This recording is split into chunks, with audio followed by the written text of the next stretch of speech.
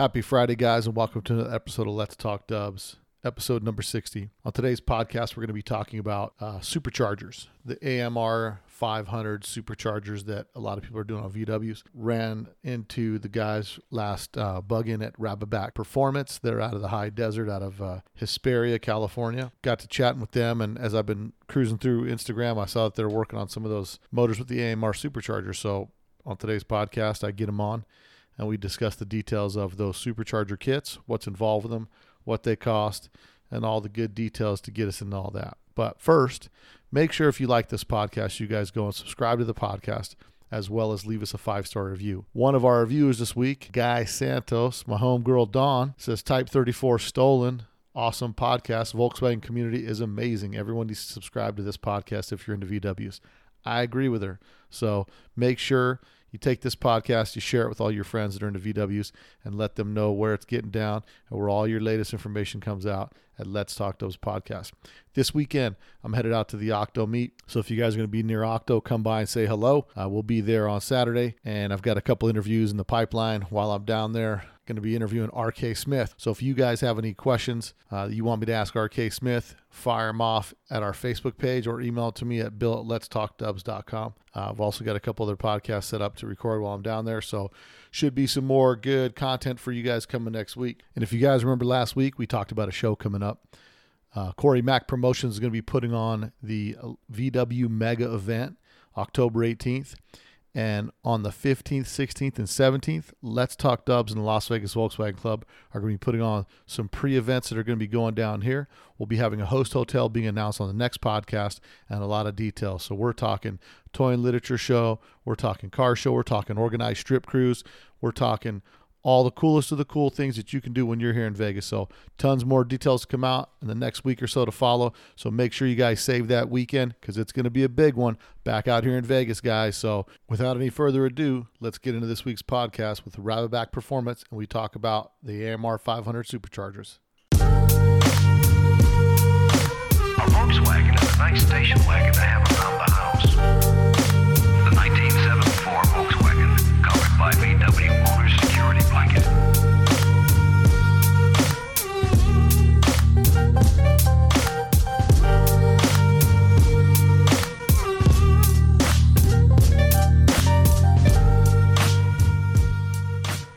Okay, everybody, so on today's show, I've got a couple of fellas that I ran into at Bug-In last year. We got to talk, and they were fans of the podcast, and they're not just on the podcast because they're fans of the podcast, but they're also doing some new and unique things in the VW scene, working with the AMR supercharger kits and stuff like that, but we'll get that into that later on in the podcast. So I want you guys to welcome on today's podcast Ron and Kevin Truella from Raboback Performance out of Apple Valley, California. Guys, welcome to the show.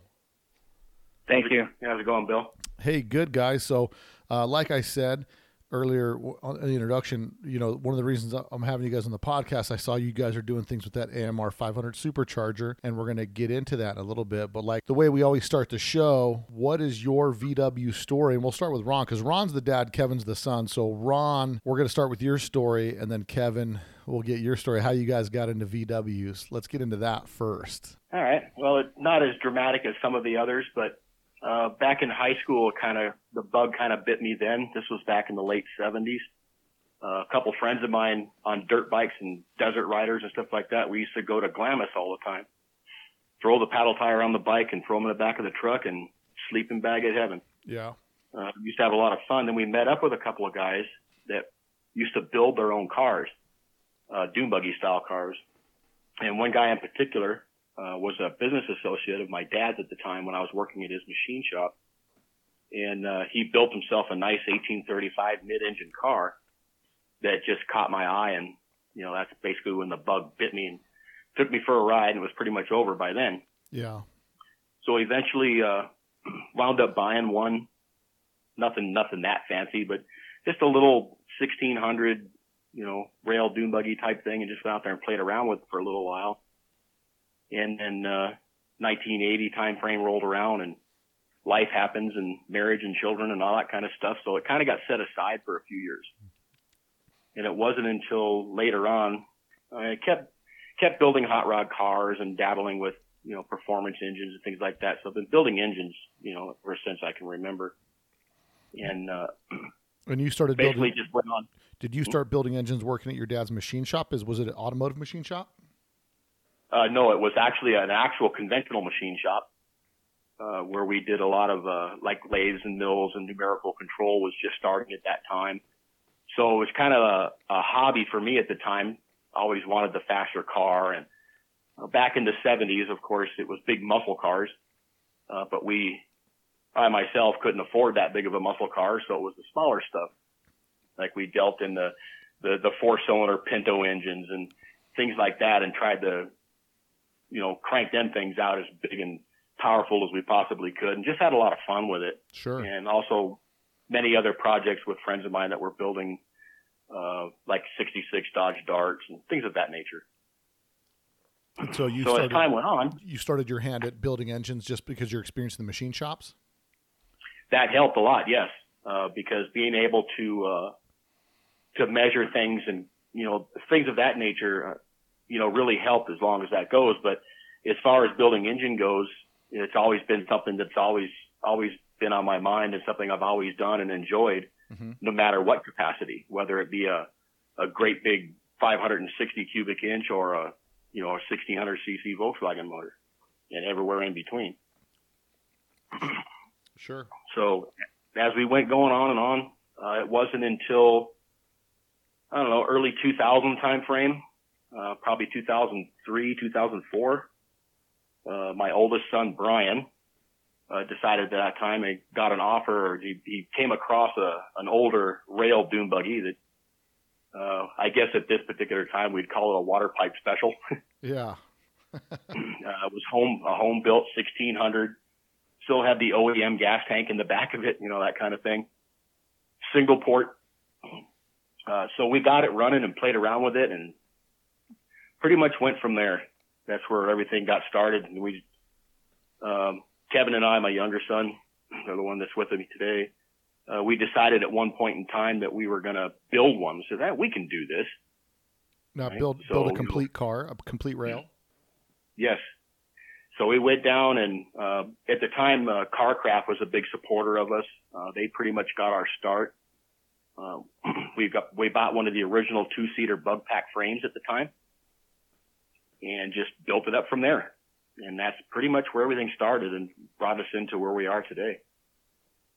Nice. And then Kevin, just because he's your son, he just gets to, it's like my kid. He has no choice. He's just going to be a gearhead, right? Oh, absolutely. Yeah, it's crazy. I didn't have anything to do with Volkswagens at all in any capacity until my brother got that Sanrail. And then once we started messing around with it, I was like, I really like these things. And then I started liking the bugs.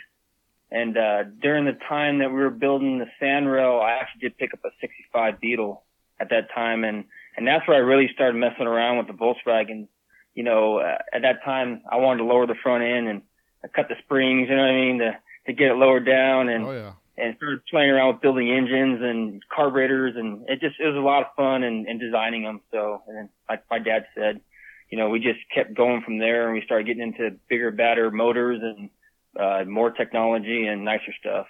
Well, and I know that I noticed when I was scrolling through your guys' Instagram, I was noticing some boat motors and some stuff, and you guys do some aircraft stuff and a little bit of everything. And I think maybe the allure with the Volkswagens is always it's that underdog kind of mentality. Like you can build this unassuming bug that just goes down the street and kind of slaps around some V8s here and there. Yeah, absolutely. I've built huge boat engines and car engines and things like that, but the Volkswagen world just has its own own deal to it that is very alluring and very intriguing, because it's just the diversity of it. Sure. One platform you can go, you don't see Baja El Caminos. You do, but especially in Apple Valley, you see quite a few of those. But for the most part, it's not like a trend. You know what I mean? Correct. But yeah, it's, I think that the diversity of the platform is what really makes it so engaging because whether you're a dirt guy, a street guy, a drag guy, or a show guy, or a vintage guy, you can still be involved in the same platform. Yeah, absolutely. And I just like the Volkswagen world because of, again, it's unlimited idea perspective. You go to the shows, when you look at all the different stuff that's out there and the innovation that people use, all the way from basic restoration, period correct cars, all the way up to the wildest thing you could ever imagine. And getting into the dirt stuff and dune buggies, you take a drive down to Comp Hill one day over at Dumont, and there's 50 cars out there, and you start walking around looking at people's stuff, and you think, that's a terrific idea. And that's kind of how things went. Yeah. No, absolutely. I mean, it's I'm a dune guy myself. I've got a Subi powered sand car, and I've really enjoyed having that car out there. It's kind of a mid-sized car, but to people that haven't been to the sand dunes, they just don't know. It's like driving your own roller coaster. You know what I mean? Yeah. Oh, yeah. And that power, the power to weight ratio with a little rail, I mean, shoot, 150, 170 horsepower feels like 400 horsepower in one of those things. Yeah, and well, to give you an example, my sand rail right now is one of the Bug Pack 2-seaters with a 2276 Stage 2 turbo. Oh, really? Producing 220 plus horsepower in a car that weighs 1,300 pounds. Yeah, it's insane. I mean, it's just like, and it's hard to explain to someone if they've never kind of been through that, especially when you're looking at a hill that's super steep, and you can just romp up that hill really quick. I mean, it becomes that motorcycle experience where your eye and the distance and the throttle is just a control. Where you want to be, just gas it and you're right there. Yeah, absolutely. And then plus when things go south, I mean, when you're talking about engines that big and you're beating on them really hard when you're in the sand dunes in the desert, they're relatively easy. I won't say it's easy, but easier to repair and get yourself going and get yourself out of trouble than it would be for something, real high tech like your LS motors and things like that. Right. So now tell me how you guys ended up starting the shop. Like, where does that come in? It's like you guys are doing it so much for a hobby that everybody's like, hey, can you guys work on my stuff? I mean, how does it evolve into the shop? Well, as my father said, me and him built that first sand rail, back in the early 2000s and stuff like that. And then it came out pretty nice for what it was in time and for what we knew. Mm-hmm. And then my brother decided, I want a new car. And we built his car. It was a Toys for Big Boys 4-seater, we used that frame for that platform. And then we had another buddy who says, I want a car too. So, in the course of, the years, we just started building these cars in our garage. I was welding and Dad was building engines, and we were coming up with cool stuff to do and powder coating them and making them look really good. And by this time, we have other friends that are buying cars and getting into it, and we're all going to the sand dunes and having a good time. And finally, we decided, at a shop, we're doing this anyways, and we're doing all this stuff for friends. And I said, I think my uncle had a good idea, and he's the one actually invented the name. Where he was like Rabbitback, and we're like, what does that mean? You know what I mean? And it just kind of strung from there, and we got a business license, and we just started working on Volkswagens. And when we didn't originally start working on Volkswagen, our shop was everything. We were doing hot rods and other stuff, and eventually just cycled down to just Volkswagens because we wanted to specialize a little better and be a little more closer into what we were doing. Sure. And now you told me earlier, Rabbitback is it's an acronym. What's the meaning behind Rabbitback? All right. Basically, it's myself, my brother, my oldest son, and my youngest son, the 4 people. So basically, it's Ron and Bobby and Brian and Kevin. Oh, very cool. Well, that's awesome, man. So, and that's in chronological order, by the way. Yeah, all by age. So now you guys are building motors. You specialize in building motors, and you build anything from street to strip. Do you build complete chassis? I mean, to what degree are you guys building stuff out there?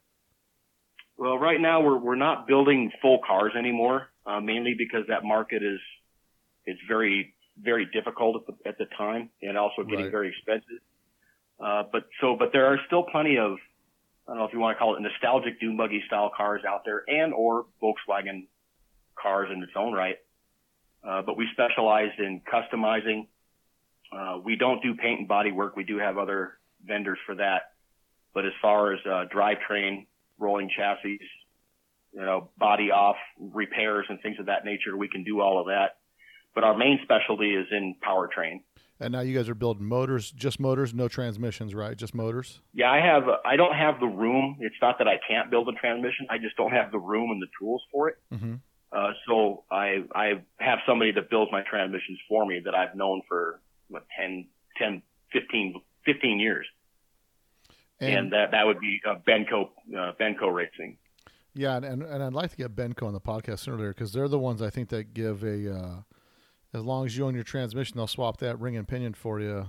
You ship them the trans, they'll swap the ring and pinion for you. I don't know if it's for free or for almost no charge to change your gear. Yeah, it's nominal. Yeah, it's nominal. But what I like about it is, and the other transmission builders out there are, pretty much on the same level. But with Ben, I know him personally, and I can sit there and say, okay, here's what we got. Build me a transmission that works with this combination. Right. And I have 100% faith in his work and says, okay, this will do it for you, and never had a problem. And so you guys are now you guys started. I noticed that in Kevin's car, Kevin's got a turbo set up in his car, right, Kevin? Yeah, I got a CV Performance fuel injected turbo system.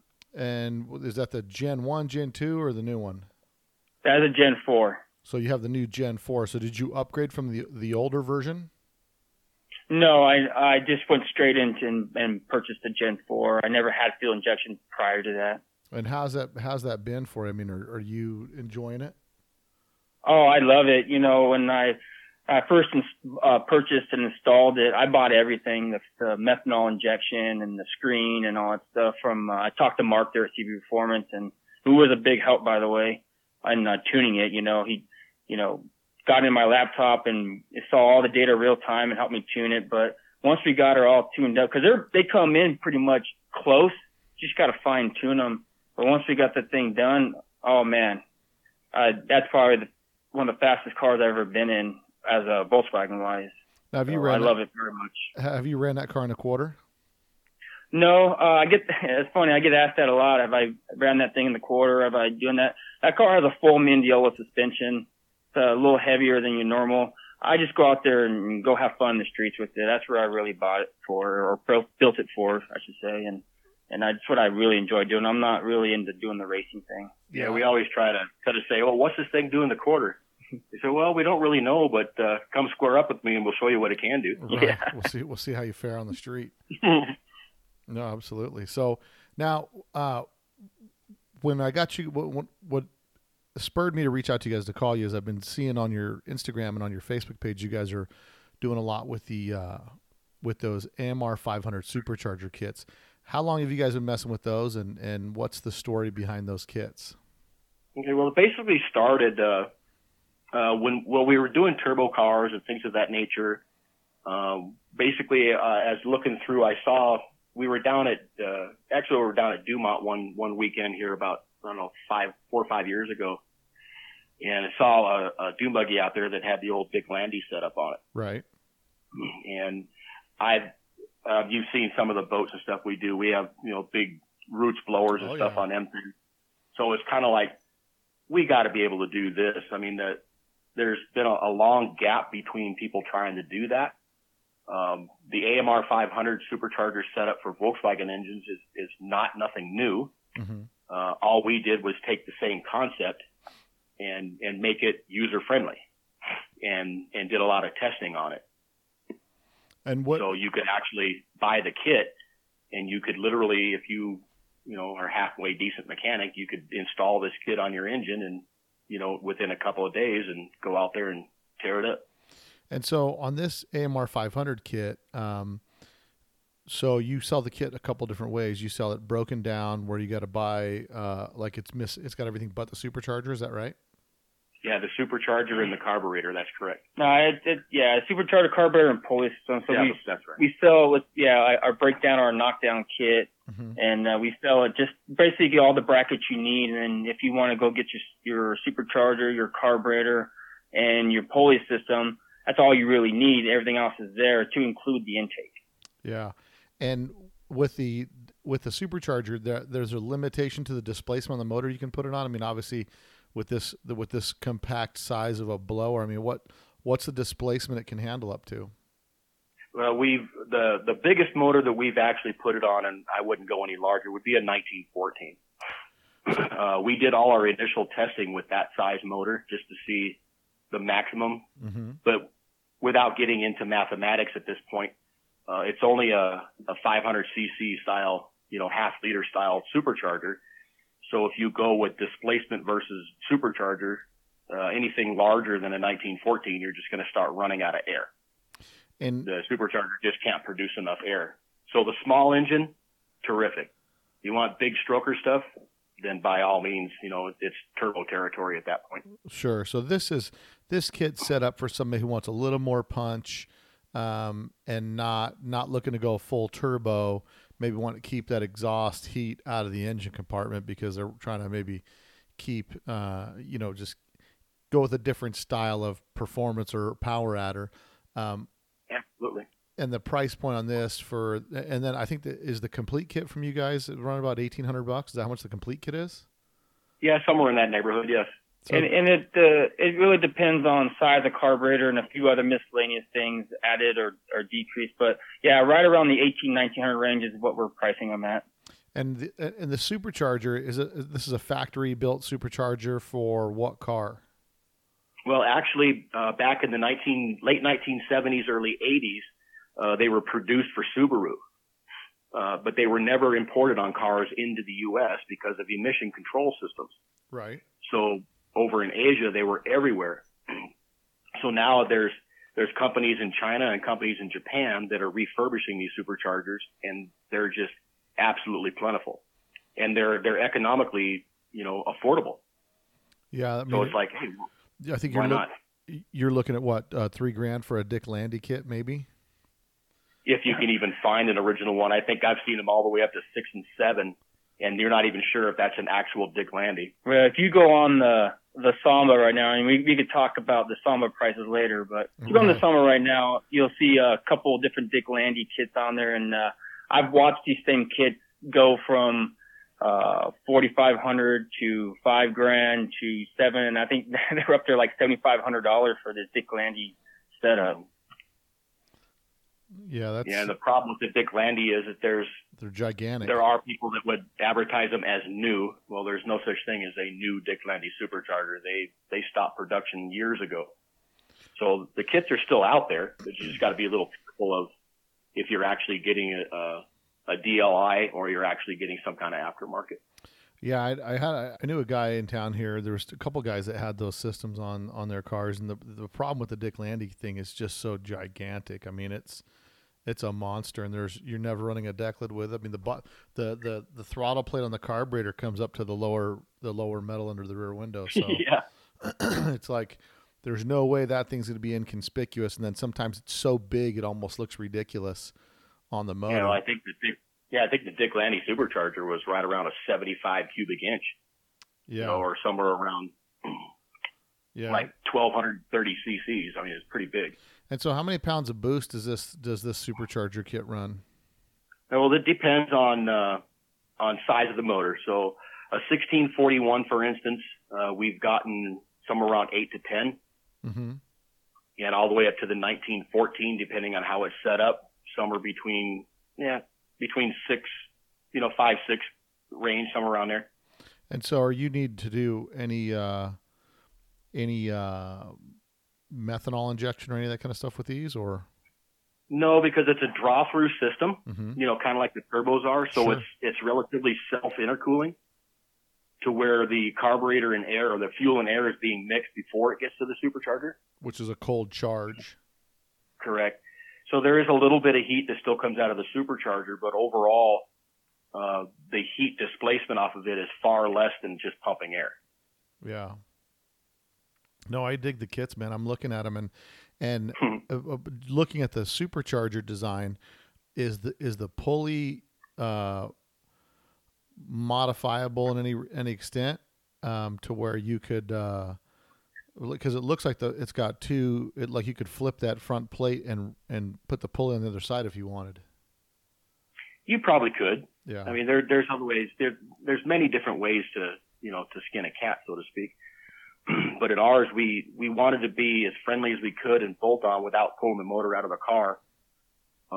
So we use the MST pulley system, their 4V micro V serpentine system. Right.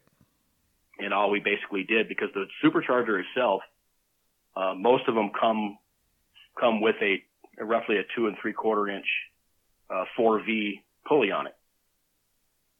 So so that matches up. So all we had to do was line everything up and make it work. And then we played around with pulley sizes, to spin it faster or slower depending on how it works. And what's the max RPM that you're getting on that thing? The supercharger's rated at 16,000 or 16,500 continuous. So if you run it, the ratios that we have it set at 6,000 RPMs on the engine, you'd be running 16.5 on the supercharger. So it's overdriven about 25%. So it's matched to where it'll reach peak power with the motor. Or correct. And if you run if you run a smaller pulley on it, you can get a little more boost out of it, but you can't lay into the throttle for any extended period of time, or you'll just burn the supercharger up. Yeah, or unless you're going to be shifting at 5,000 RPM. I mean, there's a direct correlation, right? In the top end that you'll get to it versus the RPM that it's spinning.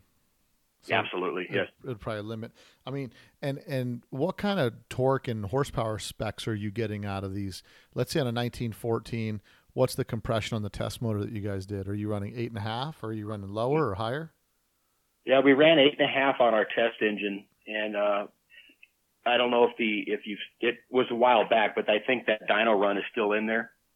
Mm-hmm. We built a 1914, ran an 044 style head, ran 8.5 to 1 compression, a basic 120 profile cam. Yeah. Just like something that your average Joe would have. Yeah, torque cam. Put it together, and we ran it on dual 40s, right, and made just a tad over 100 horsepower. Mm-hmm. And then we ran the supercharger on it, and after we did some jetting and tweaking and timing, we wound up with 156. So it's a 50% increase in power for under $2,000 on a 1914 motor, which is for a lot of people that are listening. I don't think they understand the magnitude of the power that 150 horsepower feels like in a Bug. I mean, that's a lot. It's a lot of horsepower. Oh, it's huge. So. Wow, that's pretty impressive for that little tiny supercharger to be able to kick up another 50 horsepower out of that thing, especially compared to dual carbs. Because if you're going a single 44 millimeter, is that what you're running on that carb setup? No, it's a Holley 2300 series 2 barrel. Oh, really? Yeah. Or we run either a 350 or a 500 depending on the motor.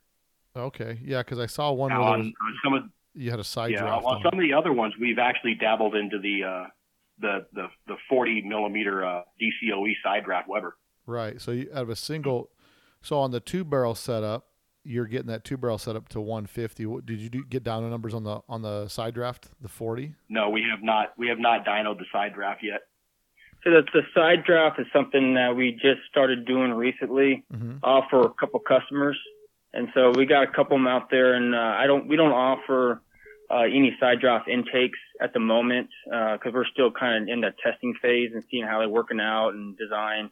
Sure. But once we figure that out, we might go back to dyno sessions. But overall, they seem to be working out really well. We have one in a Baja, and we have one in a street car, a 1970 Vert that we built the engine for a guy, and he seems to like it. He likes the power quite a bit. So. Yeah. No. Yeah, I look at the kit and I think, with the technology that's coming out today, there's so many different things that you can do. I mean, I'd be interested to see this supercharger seems so compact. Especially if you could do the side draft, if you could modify this to fit on a Type 3, you know what I mean? I think that would be That would be really cool if you could come up with some sort of plenum and intake setup where you could do a side draft. The only tough part on a Type 3 would be getting it to run off of the pulley, but I'm sure there's a way. It can be done. Absolutely, there's always a way. Yeah. No, so you guys now are out in the Hesperia area, the Apple Valley. Now, you guys do work on people's cars. You'll build motors for people all over wherever they're from if they reach out to you? Absolutely. A lot of our customers are, of course, locally, but we get some all the way from the LA basin. We've even had customers where we did a little bit of work on a car. The guy shipped it all the way to us from Vermont. Mm-hmm. Virginia. Or Virginia, I'm sorry. Virginia, yeah. Yeah, I did a full CB Performance Gen 4 install on a 1972 Beetle, I believe what it was. And he named it Carmen. Her name was Carmen. Had a pretty interesting story about it. But, yeah, he shipped it all the way out to us to have us install this Gen 4 CB Performance system. And he loves it. You know, I get calls or texts from him every once in a while, and it's still running good. So we do all kinds of stuff for anybody. And so what do you guys – go ahead. Oh, I was just going to say on the engine side of it, I do get calls every once in a while, probably more often than not, of people looking for, hey, you know, do you have a 1600 engine available? Mm-hmm. You know, stuff like that. And it's like, well, we kind of don't work down those lines. Right. We're more of a custom engine builder. You come to me and we'll sit down and we'll talk it. I'll take a pad of paper with me and say, okay, what do you want to do with this? Where are you going to put it in? What's your application? And I'll build the motor custom to the car and the person's needs. And of course, how big your checkbook is or how small it is, has a big thing to do with it as well. Well, and with these, with the motors, especially, depending on configuration of what you're trying to do, if it's a street car or Baja, I mean, there's several different configurations that you can build for people, but based on the average, if someone wants you to build a motor for them, what kind of budget should they put together to have you build a motor for them? For a decent car motor, say even like a 1776 or 1835, 1914, without going into the big stroker stuff, you're probably into the 3,500 range for a long block. $3,500 for a long block. And then now are these motors that when you build them, do you dyno tune them or you long block them out? We can build a long block and ship it to you, or come pick up the long block, and then it comes with a list of how to pre-start it, how to pre-lube it, and how to run it, what kind of oil to put in it, and so on and so on. But we also offer turnkey, where we have a run stand. We don't have a dynamometer here, but I do have a run stand that we made that I can pre-run the motor and everything, make sure everything's high and tight, and then here you go. And so stuff like that. And what I know that you put on your card that you guys also do aircraft motor. Is that right? No, we kind of can't really do the aircraft. Volkswagen does do aircraft engines for light experimental type aircraft. Right. But you have to have special licensing for that. Oh, okay. Right. Anytime you deal with the aircraft, you have to have a airframe and power plant license to do so. And the demand for that kind of deal is not very high, right? Considering what the overall cost and the liabilities are in it. So no, we don't do any aircraft style Volkswagen stuff. Oh, okay. I worked on airplanes for years, but we don't build anything for aircraft.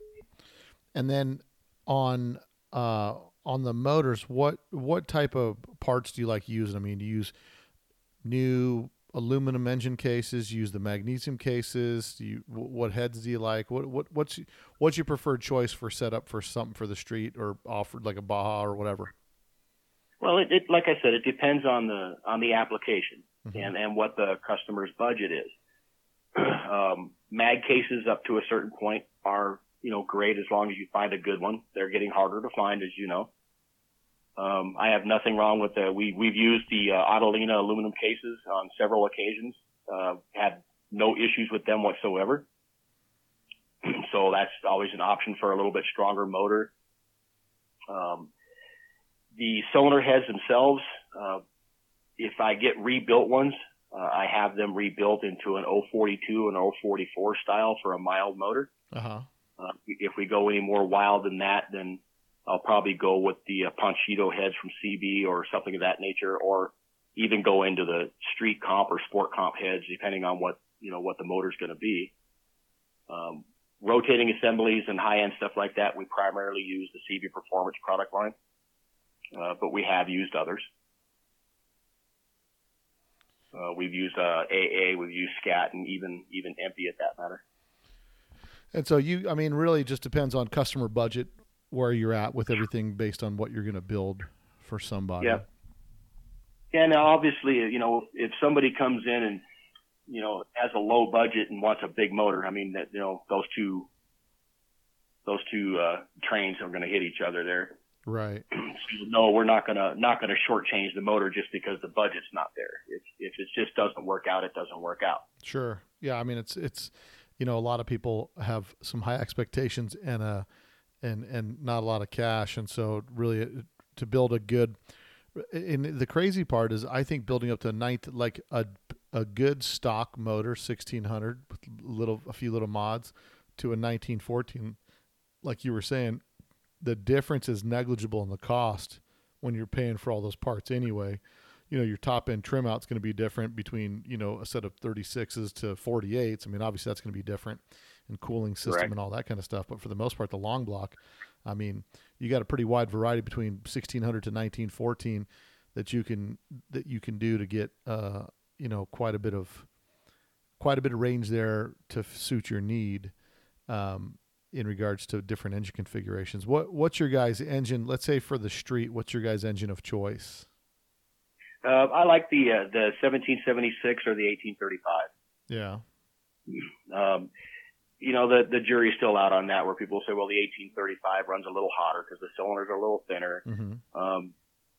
Yeah, okay, there's a longevity thing that goes on there, but I mean, you're not talking about, people that want these cars to go, 250,000 miles. I mean, you're probably not going to get that on any given Volkswagen. I mean, I'm sure it's happened, but well, I mean, the 90.5, 92, a good all around car engine. Yeah.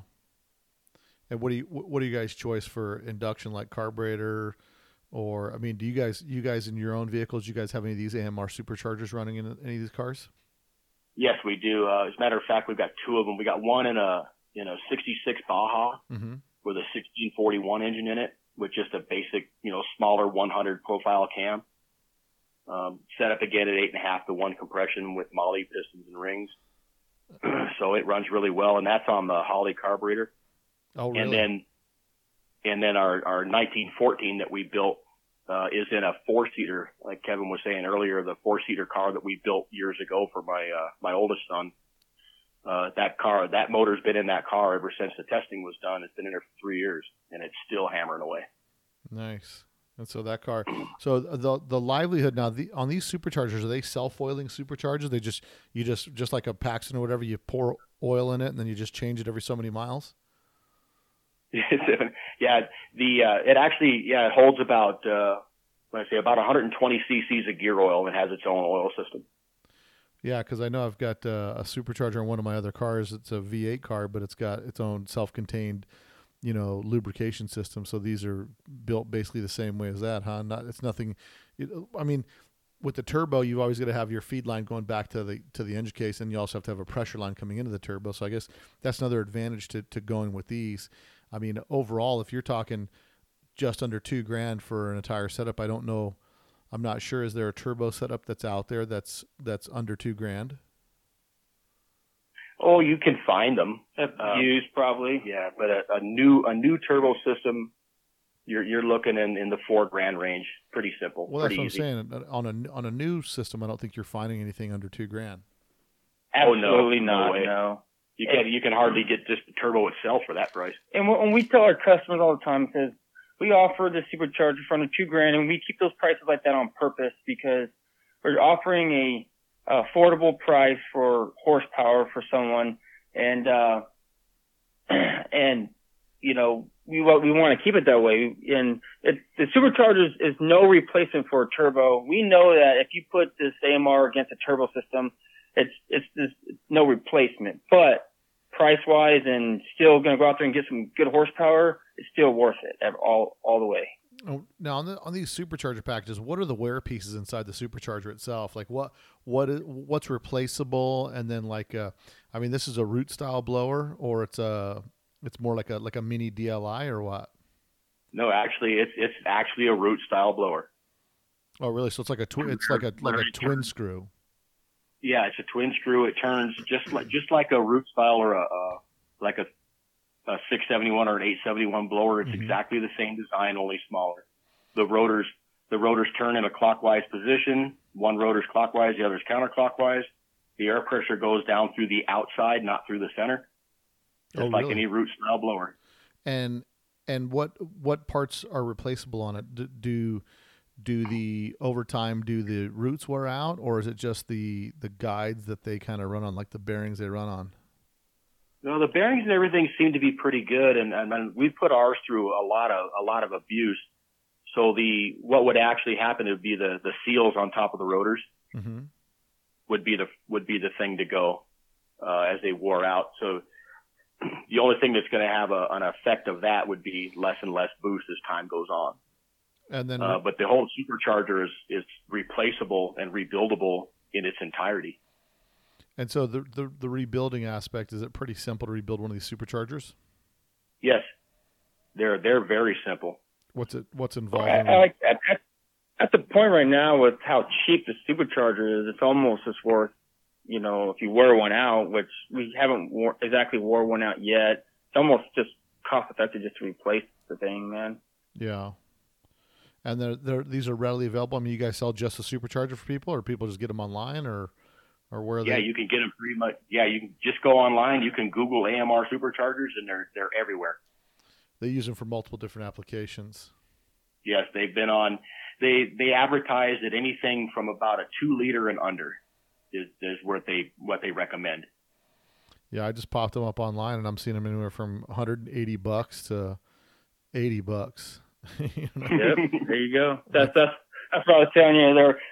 They're so affordable in that price range. And man, if one's getting worn out, you just pull it off and replace it almost, and then have to go through all the rebuilds. Yeah, take you an hour to replace it. At this point, and maybe I haven't done all the research all the way, but I hadn't even really seen a rebuild kit out for one yet in the States, anyway. So I can't believe how inexpensive they are, and working up to. I mean, there's a lot of people that have a 1776, so I would think a 1776 with one of these would be probably perfect. No, it's an absolute great combination. Like we actually we've done some 1835s, and those were good combinations as well with them, which is pretty close to 1776. And that engine really wakes up with that supercharger when it starts spooling up. There is a noticeable difference in them.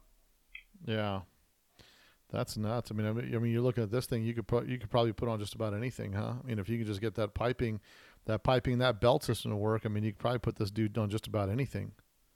Mm-hmm. Wow. Absolutely. Yeah, it's crazy how inexpensive they are. And then you're running them draw through, so you put a carburetor right on top of it, and that's it, huh? Yeah, we make the adapter plate that goes from a 2300 series Holley to the supercharger itself. I make those in-house. And then, right, I said we're doing the side draft stuff too, and that's still in its experimental stage. We're working up to that to get the exact right design for it. But in a car or a Beetle, it's a little bit difficult because of the space available to do that. Yeah, that's. I mean, they're pretty unique, and I'd love to see one of these systems run. When are you guys? So, what's the next show you guys are headed to that people are going to be able to see one of these cars with supercharger on it and get and talk to you about it and inquire on how the whole system goes together and what it takes to do it from you guys? Well, if you have a customer, like I said, we just did we finished a custom intake, a side draft system for a customer with a Vert N engine. He plans on going down to Prado and taking it down there, and that's probably where you'll see your probably next one we'll see is Prado. So down at Prado, somebody will have one this year that's got a supercharger set up on there. Yeah, this is. I mean, I think it's one of these deals where especially people that are buying cars that. if somebody's going to buy something like this, obviously you'd want them to check the they'd want to check the motor, make sure it's in decent shape. It's got, compression, and it doesn't leak down too bad. That it's worth putting one of these things on there. Absolutely, yeah. The integrity of the engine is everything. Like we always tell any customer, anybody that's interested in this type of setup, even turbos or any forced induction system, they are not a cure for an ailing engine. Period. Yeah. But I think if a guy's got a good motor and absolutely, runs decent, he just wants a little more kick to it. I mean, under $2,000, you're going to pay that for an old vintage Judson setup, and the Judson setups. I had one on a 36 horse of mine, man, and it was just awful. I mean, it ran as soon as I took it off, it ran better with just a 28 pit carburetor on that 36 horse motor than it did with that Judson. But then again, the Judsons are all, they're worn out, and they've got these Bakelite fins inside them, and they're not much for longevity. But with this little setup here, man, I mean, it's so many different ways that you could configure this thing to make it work between side draft and down draft, and you could probably even do fuel injection on the thing as well, I would assume. Yeah, there are some people out there, or I think the Dub Shop up in Washington, he has a system that works with the fuel injection system. So there are fuel injection systems, and this will actually take the Phytech system if you really wanted to do it too. I think it'll fit right on our intake, the Phytech system.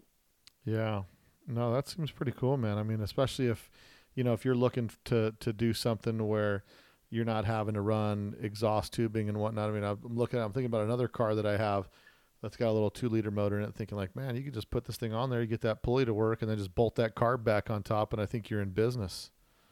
Yeah, absolutely. So what else are you guys doing that's new and exciting over there at Raboback? Well, other than the fun stuff like we talked about before, engine building, I've got 2 engines going together in the shop right now that are stroker motors, both for dune buggies. Customers were kind of hoping by Valentine's Day weekend or President's Day weekend. Yeah, but President's Day. We're so backed up right now that that's not going to happen. But we're actually going to take a couple of days off ourselves, and we're heading to Dumont this weekend. Oh, yeah? So we have all our stuff all serviced up and ready to go. We're just going to go out there and put the shop aside for a day or two and go out there and have some fun. Well, I'd love to see you guys out there. Unfortunately, I'm headed to Octa this weekend, and then I won't be back at the Dunes probably until Halloween of this year later on. That's probably the next time I'll be out there at the Dunes. But for sure. We usually try to make the Halloween run. Last year, because of business and stuff like that, we didn't get as many runs in last year as we wanted to. Yeah. But we did make Halloween, and when we were messing around with the Bajas and things of that nature, they're not the greatest sand car in the world. So we've been going out to Razor Road a couple of times, which is kind of an all around. There's sand, there's dirt, there's hills, there's, you name it. There's everything you can deal with out there. But we want to get the cars back and get the desert tracks off of them and put the paddle tires back on there and put them in their natural environment. Yeah, they're definitely out there at the Dunes. I mean, what you have, a Baja versus a rail, probably has quite a different characteristics out there, especially if you're running, a beam front suspension. It's going to control your speed quite a bit versus, you're out there in something with A-arms. But, so you guys are working on some stroker motors, getting those things up and going. And then if somebody wants to reach out to you guys, how do they contact you guys? They can contact us through our phone number, the one we're talking on right now, as a matter of fact, which would be the 760-503-1621 number. And if I don't answer that phone, which I usually do, the message will lead you to my cell phone. And then you guys are also on Facebook and Instagram and Yeah, just Raboback Performance. You'll just type in Raboback, RABABAK, I think _ performance. That'll catch the Instagram and pretty close to the Facebook as well. So you'll find us over there. I deal a lot in the Instagram more than the Facebook. I like Instagram. So you can probably get a hold of me a lot better on Instagram if you just want to message and ask a question. We'll get them linked up because it's easy to do, and you get them linked up. You do one post, and it goes up on both formats. So that's what I've been doing lately, and it's working pretty good because in our hobby there's a cross section of different demographics, and Kevin's generation, they're all on Instagram, but in my generation they're all on Facebook. So I think having both areas covered really helps out with getting that information out there. In my generation, it would have been local channel 11. Well, yeah, we started. I started out on the recycler. That was my internet back in the day. Was just getting the recycler every Thursday at 9:00 when the dude dropped it off for Friday's recycler. So, today I was talking to a friend of mine who just drug a bus out. He just found a 21 window. They're still out there, all just been sitting there neglected on a mountainside for past 25 years, and he just drug that thing out. And we were talking about back in the day road trips and all this stuff, and I said, last time I went out and started finding all these cars, I had a Polaroid camera with me. That's the only way. It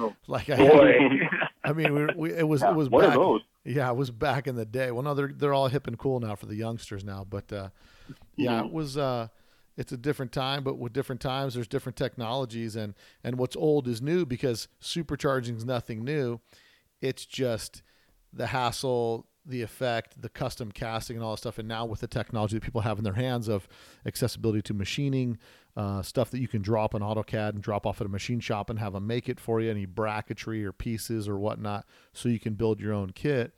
I think that's opened up and expanded things to where people can start taking these AMR 500 Roots blowers and fabbing them up on these little motors because that's just pretty cool. I mean, an extra 50 horsepower in a 1914 is huge. That's a 50% increase in horsepower, and it's going to give you 3 times the stock horsepower.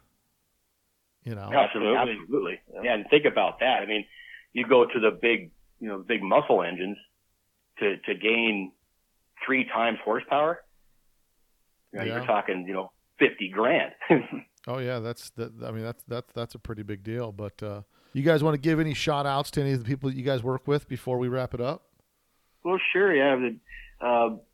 Basically started with the roots with Carcraft down in Riverside. That's what got us started. Mm-hmm. Working with Benco Transmissions for years and years. He's been a very reliable, good friend and a very good transmission builder. CB Performance, Mark and Pat up there have been, instrumental in the things that we do. And various other, other dealers that we deal with. But those are the primary ones. Well, cool, man. Well, I appreciate you guys coming on the podcast and giving us some time so we could talk about, the supercharger setups and all this. And hopefully some people out there listening to Podcast Land are interested in some of these supercharger setups. They can get you guys on the horn, talk to you about what they need to do to get a kit, because it looks like you guys got some pretty affordable kits out there that people can get on the phone, order up, and install them at home. So, and you guys are able to give support for those guys? Oh, yeah, absolutely. Absolutely. And we don't just, I just want to add this in, we mess with those.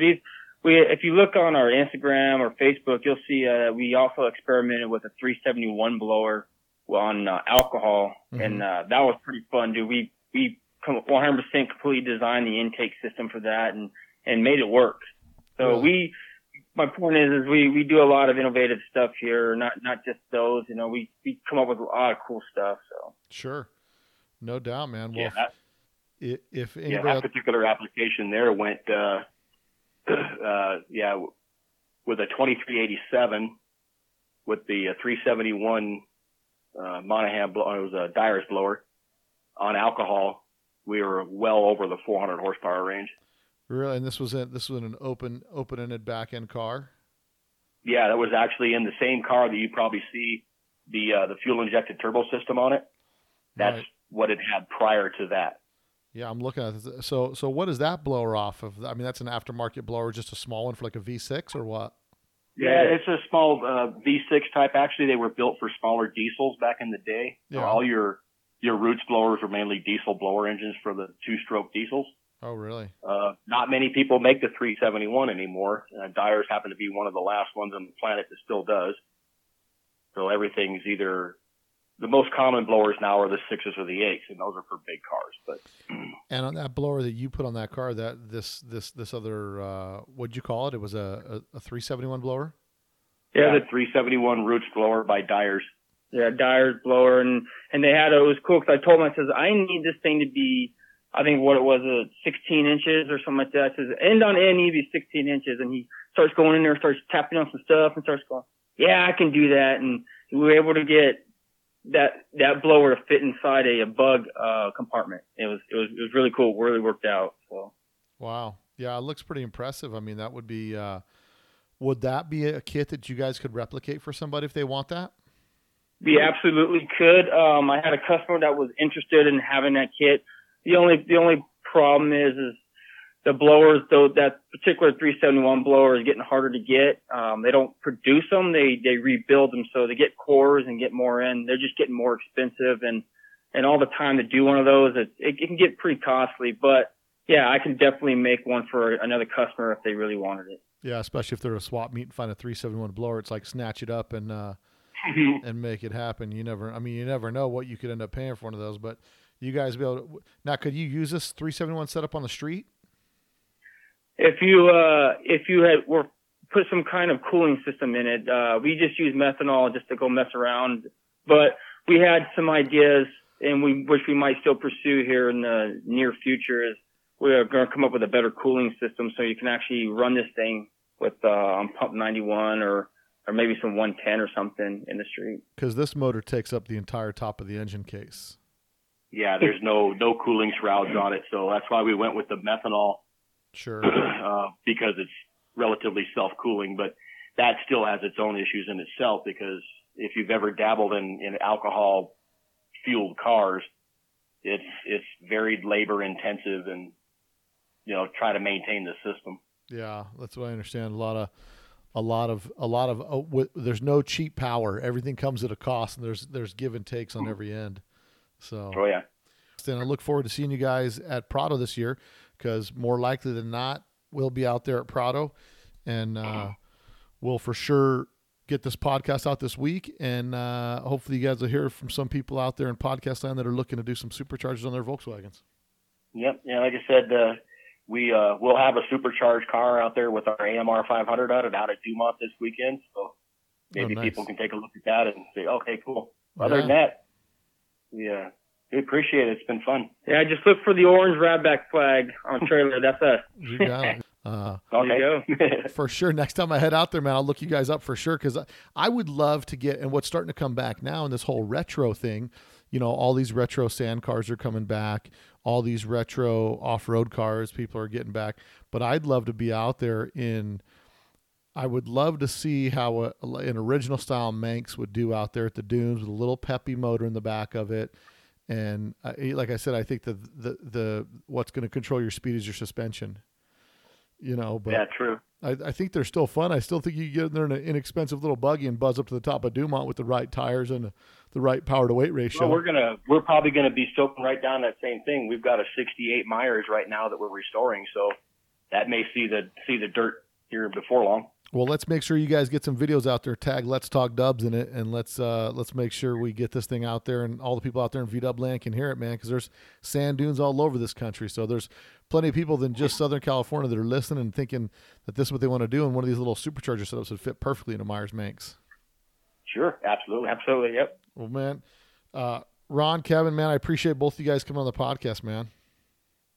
Well, we appreciate you, man, and we love listening to you. Hey, you got it, man, and we'll have you guys out on this Friday. All right, thank you. All right, cool. All right. All right, Bill. You got it, man. If you guys enjoyed this podcast, make sure you go and subscribe to the podcast on Apple, iTunes, Spotify, or wherever you listen to it, so you get constant reminders and updates, and set your notifications to remind you when there's a new episode out. We come out every single Friday. Also, if you want to show your support for the podcast, go to letstalkdubs.com/store, and you'll be able to support the podcast by buying some merch.